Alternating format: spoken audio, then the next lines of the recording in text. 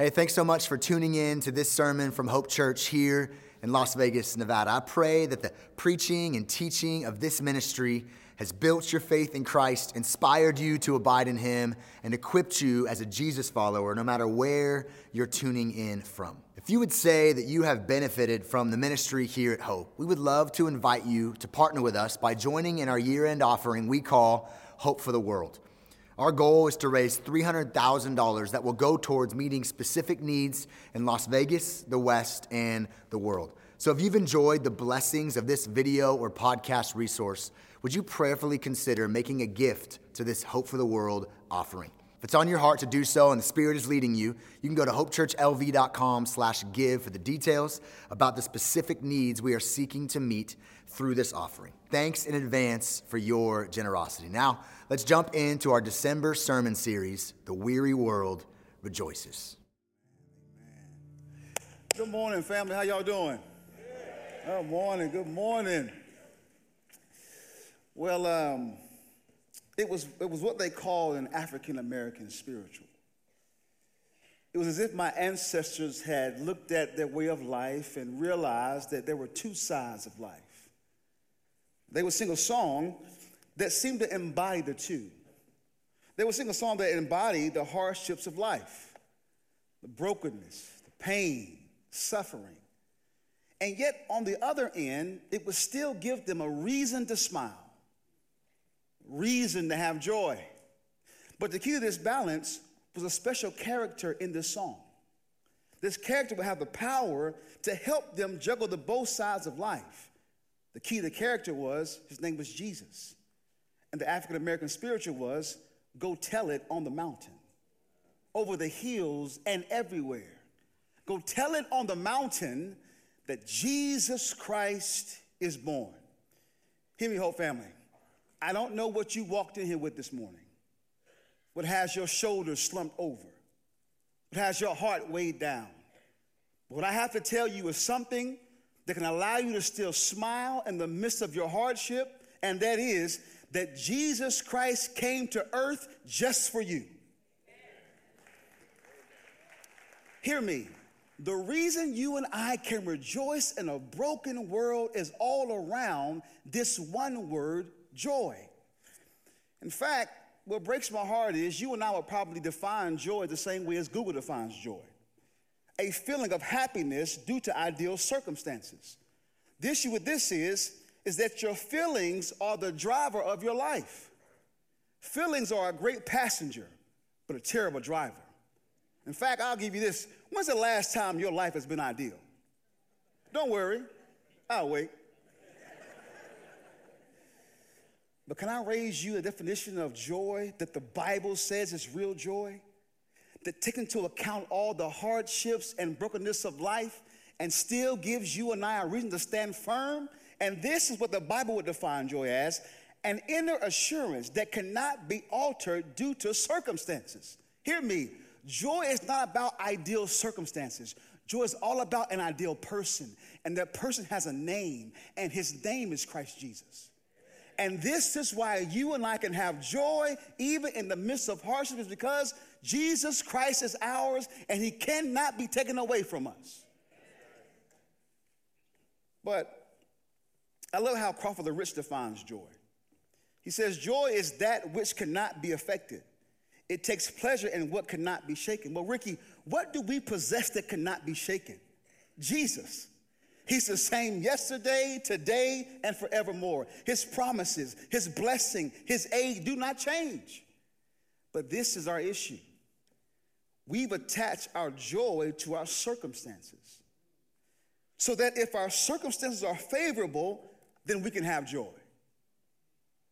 What breaks my heart is we're chasing after an emotional experience that will never fully exist this side of heaven. But you forgot that what you do have in Christ Jesus will not be taken or shaken away from you. And that's the reason why we can have joy. Speaking of joy and problems, H.B. Charles would say that the Christian has what they call an ambidextrous faith. Able to hold two things at the same time. Able to hold problems and joy. See, true joy is not the fact that I don't have problems. True joy is the fact that what I hold in this hand cannot be shaken or taken away from me, regardless of my problems. And here is our solution. We have got to understand that joy cannot be affected no matter our circumstances. But the only issue with the scale is that one side always dominates the other. What I hold in my hand here is some bricks and a cross. The cross represents joy. The bricks represent problems. You can see my posture is altered. Why? Because these bricks are kind of heavy, much like our problems. See, when you and I define joy as good circumstances, what happens is we shall always be dominated by our problems. What breaks my heart is what we've said to ourselves is that our joy can rise no higher than our problems. Hear me. If you keep defining joy as perfect situations, then you will always live a defeated life. But when you and I understand that what we have in Christ Jesus cannot be taken, altered, changed, and given to us, it is always ours. What happens is this: we're able now to still hold our problems, but to understand that what we have in Christ Jesus cannot be taken away from us, and so we can always have joy. I got some good news for you this morning. Jesus Christ came into the world to dominate the scales of life. No matter what you are going through, no matter what your problem is, don't forget that what you hold in this hand dictates how you feel about this hand. And what you have in this hand should not be taken away from you. And this is why I got a little pep in my step this morning. Hear me, listen to me, listen to me. Your problems will change. Your Savior will not. Hear me. Life is hard, but Jesus is faithful. So do me a favor. Smile. I simply wanted to talk about this morning that Jesus, that must have been funny, that Jesus is our joy. A few weeks ago, Pastor Scott preached that Christ is our hope. I love this. Pastor Trenton preached last week that Christ is our peace. But today I'm going to add to that list that Christ is our joy. Now, the issue with joy is it's something you have to choose. You didn't get that out. Joy is something you have to choose. And so before we can appreciate joy, you can only appreciate joy against the backdrop of pain. Let me tell you where we are in our story. At this time in Israel's life, God's people, they're oppressed. They're being taxed on everything. Amen to that. Jesus Christ. They're taxed on everything. I'm going to keep going. To make matters worse, it had been 700 years since Isaiah prophesied that a Savior was coming. 400 years since they had heard a peep from God. They were wondering if God had forgotten about them. And what's funny is, I'm looking at faces who ask the same question, except they just don't verbalize it. You're wondering if God forgot about you. But let me tell you something. Just because God may seem MIA, that does not mean he's not in control. In fact, in Luke chapter 2, verses 1 through 7, we see God's authority on full display. He, in his sovereign power, he ordains the most powerful man in the world, Julius Caesar, to create a census, now to have on the whole world, just to get two people, Joseph and Mary, Christ's parents, all the way from Nazareth to Bethlehem, just to continue to prove his prophecy of Micah 5:2, that the Savior must be born in Bethlehem. God did all of this just to give Hope Church a reason to have joy. So look at me now. I'm going to pick up, we're going to be in Luke chapter 2, verses 8 through 14. I'm going to point out some historical facts from our text. Then I'm going to give us 4 real reasons why we can have joy this morning. Here he is, Luke 2, verse 8 says this. And in the same region, there were shepherds out in the field, keeping watch over their flock by night. Shepherding was an age-old profession in the Middle East. A shepherd's job was to tend to his sheep. And these shepherds were out in the field somewhere near the city of Bethlehem. Verse 9, and an angel of the Lord appeared to them, and the glory of the Lord shone around them, and they were filled with great fear. I love this. In the darkness of night, a heavenly being arrives on the scene. And as they are mesmerized at this angelic silhouette, what emanates from his being is the translucent glory of God. They're captivated by this so much that they're paralyzed in fear. Verse 10 and 11, it says, and the angel said to them, fear not, for behold, I bring you good news of great joy that will be for all the people. For unto you is born this day in the city of David a Savior, who is Christ the Lord. I love this. These angels walk right beside these shepherds as if to put their hand on their shoulder to say, listen, my coming tonight is not for you to be in terror. It's not for you to be scared. But it's to evangelize, to preach to you that good news is coming. Salvation now is coming to the world. And this salvation, here it is for all people. And this is why we're asking you to invite people next week to our Christmas services. Why? For this Jesus is for all people. See, to Luke, joy was not just an emotional feeling of good circumstances. But to Luke, joy was the fact that God brought salvation into the world. Hear me. Christ being born is the picture of the incarnation. Emmanuel, God being with us. Let me tell you something. God's truth was never meant to be a set of good ideas. God's truth was to always be incarnate, with flesh and skin on, walking among his people. That's the God you serve. I'll keep going. And verse 12 says, and this will be a sign for you. You will find a baby wrapped in swaddling cloths and lying in a manger. The angel says, just in case you don't believe me, you'll find the Savior wrapped in a nasty feeding trough where animals eat out of. A manger. And he closes his time by saying, and suddenly there was with the angel a multitude of heavenly hosts, praising God and saying, glory to God in the highest, and on earth peace among those with whom he is pleased. As he is preaching this gospel, a heavenly host, a singing army comes behind him, because how do you respond to God saving the world? Praise. Now that we have these guardrails, let me give you 4 real reasons why to have joy. The first reason is that salvation is available to all. The fact that salvation came to these shepherds is a big deal. Shepherding in the New Testament is definitely romanticized, but historically, shepherds were not well respected. They were at the lower end of the social ladder. They were nomads. They were outcasts. In fact, it was so bad they couldn't even testify in court. And to make matters worse, if someone had some sheep in the field and there was no danger around, they would send a child to watch their sheep, as if to say, even a child can do your job.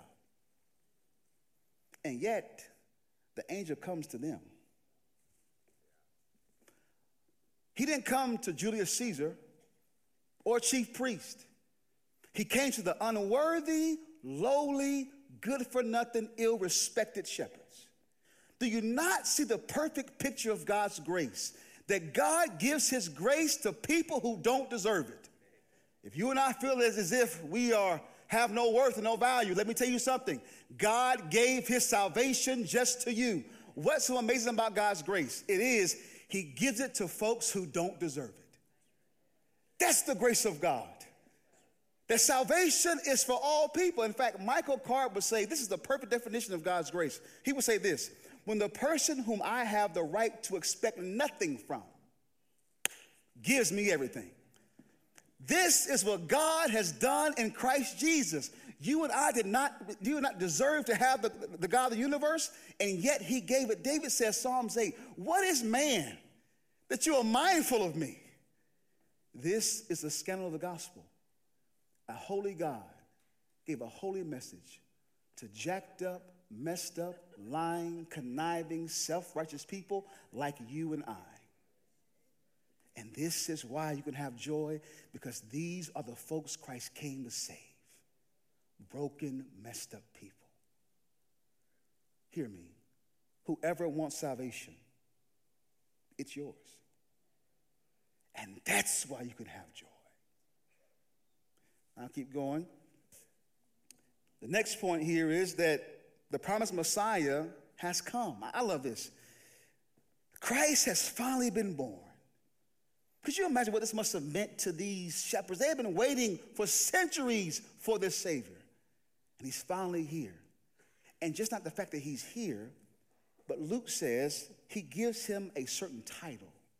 Verse 11 says, a Savior who is Christ the Lord. These titles might not mean much to you, but your joy and your salvation is all wrapped up in these names.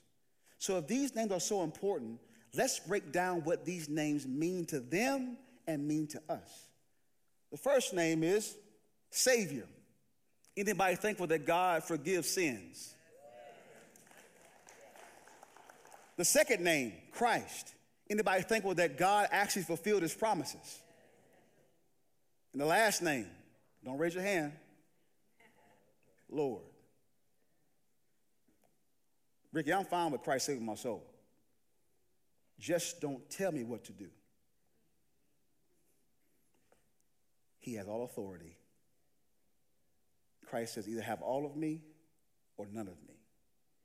But you can't pickpocket my Savior. He is Savior, Christ, and Lord. Ricky, why should I have joy at this point? Because Jesus Christ being born means that God kept his promise. You keep asking yourself, God, do you keep your promises? And this is why we rejoice this morning. Because when God gave you Jesus, he kept his promise, meaning if he kept one promise, he has to keep all his promises. Amen. A great indicator of what God will do is what he's already done. In fact, let me say it this way, maybe to help you out. If God kept his promises in sending Jesus, then God will keep his promises through Jesus. 2 Corinthians says this, for all the promises of God find their yes in him. That is why it is through him that we utter our amen to God for his glory.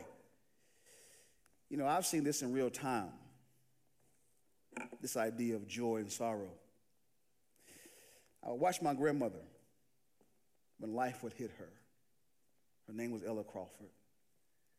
When she found out one of her daughters was on drugs, when bills would pile up, when her health would break down, I would watch her stand in her kitchen sink and hum. In fact, do me a favor. All of us carry something in this room. So I want to invite you to my grandmother's kitchen sink. Close your eyes with me and let her theology sing to you.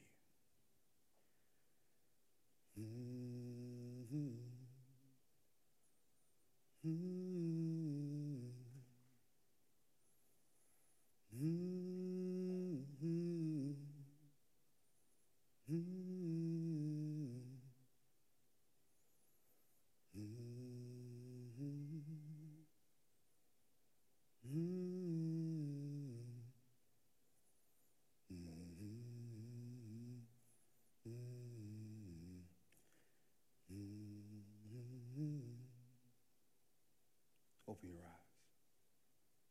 How can you sing when you're standing in chaos? Joy.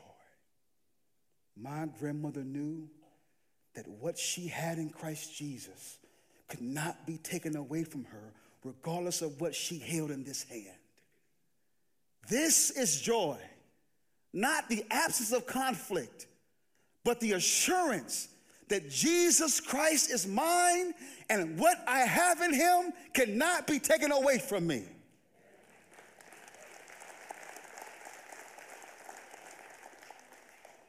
I got a reason for you to smile.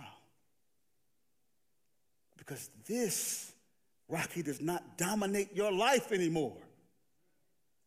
This does. Your problems have an expiration date, but your joy is everlasting.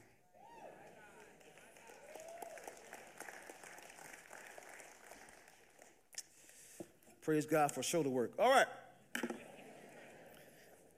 The next point is Jesus is the ultimate sign of salvation. I love this. For these shepherds, they must have been like, you're crazy. So the Savior of the world, the one who spoke creation out of his mouth, who holds the world now by his hands, that Savior, I'm going to find him in a nasty, stinking feeding trough. If that was me, if I was Christ, that couldn't be me. Oh, no. I got to be in the finest of linen nature could produce. I've got to lay down on baby angel hair. I'm not coming. And just no manger. Oh, no. Oh, no. But this is what separates our Jesus. He's humble. You know what bothers me? This time of year, we as Christians tend to make Christ somebody he's not. Christ was not some suburban middle to upper class man. He was poor. He was cradled in somebody else's crib, sailed in somebody else's boat, ate at somebody else's house, rode somebody else's animal, and was even buried in somebody else's tomb. And yet to him belongs all the unsearchable riches of glory. There is nobody like your Savior. And the angel says, proof that salvation has come to you is you will find this Savior in a manger. You know what bothers me? Is that I've heard Christians, including myself, say, I wish God would show me a sign he loves me. Wish God would show me a sign that he's not forgotten about me. Let me tell you something. If you've ever wondered if God loved you, do me a favor. Grab you a chair, find you a cross, and stare at it. If you've ever wondered if God has forgotten about you, do me a favor. Grab you a chair, find you a cross, and stare at it. And what you will see on that cross is that cross proves he loves you. That cross proves he sees you. That cross proves that he keeps his promises. But before you get to the faithfulness of the cross, you have to get to the cradle. If you've ever wondered if God keeps his promise, look in the manger. Find your Savior lying there, holy, meek, and mild. This is your sign that you can have joy because Christ Jesus is born. Stop asking for God to show you signs when he's given you the ultimate sign. In fact, today we're going to have communion. This is what we do in communion. We take time to gaze at the cross. Jesus Christ is your ultimate sign that no matter what you are going through, you can smile because your Savior has been born, which means your joy is solidified. Amen? All right. And now to our last point, which is, I love this. We can rejoice completely in the salvation and work of Jesus. I hope by now you've got some confidence in your heart, some pep in your step. Like that? Like that? Oh, yeah. Why? Because your joy is not asking God to change your circumstances. Your joy is asking God to help you see him in the midst of your circumstances. And that joy cannot be taken. I love this. And the angels now in verses 13 and 14, it's as if they're saying, Hope Church, we're not waiting any longer for you to understand what just happened. We're going to praise God even if you won't. And it says, we're watching these angels in their doxology. They're praising God and glorifying him. I love it. It says that they're glorifying God in the highest. Well, how do you glorify God in the highest? There is no greater glory you can give God than recognizing that he sent his son to save you. There is no higher praise you can give God than to tell him, thank you for your son. I love it. And it says, and peace on earth. I love this because it's important to understand this. It says, and on earth, peace among those with whom he is pleased. Don't be mistaken. The reason Christ came was to bring back peace between you and God. We had a sin issue. And Christ died on the cross. He died on the cross that you and I may have peace with God. In fact, Romans 5:1 says this, therefore, since we have been justified by faith, we have peace with God through our Lord Jesus Christ. This is why you and I give God glory. But hear me, be careful. Don't let what happened tonight grow stale on you. What God did that night goes beyond words. See, God has always given mankind his grace, but that night he outdid himself. He gave his only son to you. So, Ricky, how do I respond to God bringing my soul back to himself? Praise, joy. In fact, I'll say it this way. If we have found any comfort in this Savior, any hope, any joy, any peace, any provision, any care, he must have glory for it. What I'm saying is, all of your joy is wrapped up around the cross. In Lauderdale Lakes, Florida, one Sunday morning, there was a bad storm. Storm put a halt on all the city's activity. It affected the whole city, even First Baptist Church, Pine Grove. But for them, they continued to worship because they had no idea the impact of the storm, so they continued to sing and to worship God. The storm had hit every area in the city, even the First Baptist Church, but they didn't feel a thing. After service, one of the deacons said, well, Pastor, as we were worshiping, the church was hit by lightning. The pastor goes, where? How much the damage? He said, Pastor, calm down. You forgot that when we built this church, we put a 20-foot cross on top of the roof. Inside the cross, there was a lightning rod. And so when the lightning struck the church, that lightning rod pulled the electricity to itself and routed it down to the ground. He says, even though we were hit, we felt nothing. And then he said, the cross did its job.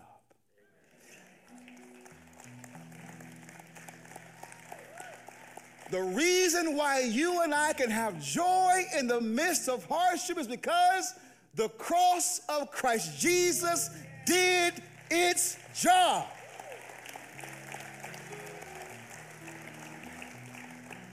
It solidified that Christ is mine. His salvation is mine. His mercy is mine.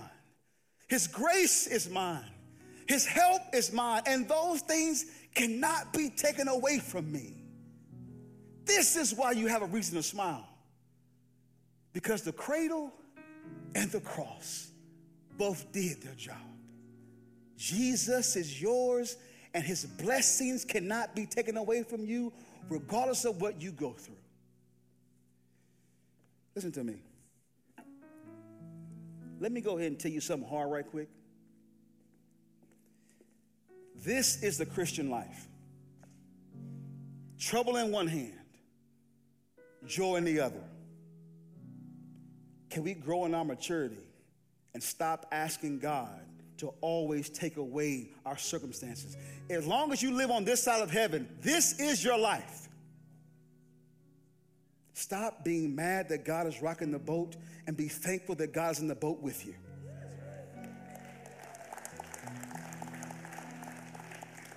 Hear me. I know you got problems. Rocky, I know it. I know it's been tough.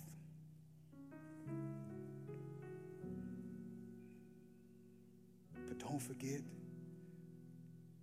that your problems will not always be, but your Savior never changes. How can I have joy in the midst of hardship? It's because I've chosen to look at this hand, which helps me handle this hand. In my old little black Baptist church, they would say, after all the things I've been through, I still have joy.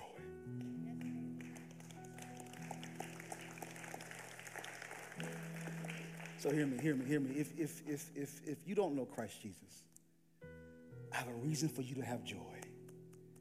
Because salvation is yours. Come to him, the one who lightens the load of his children.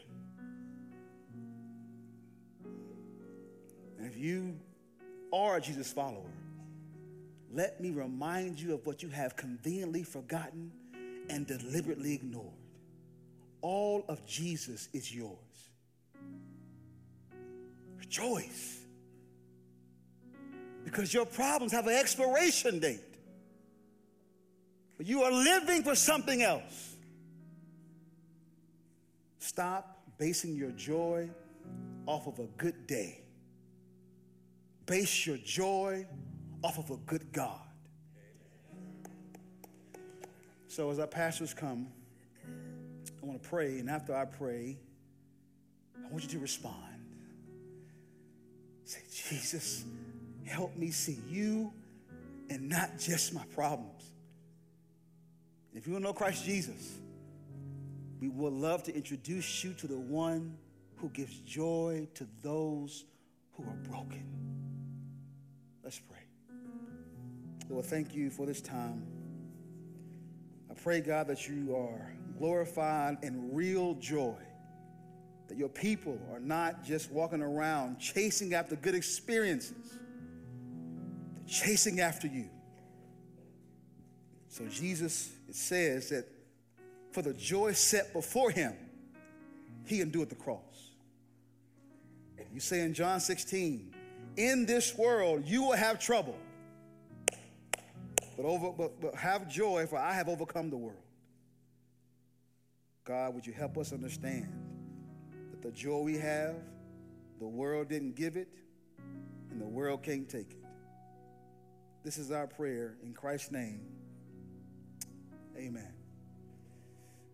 Now, let's rise to our feet.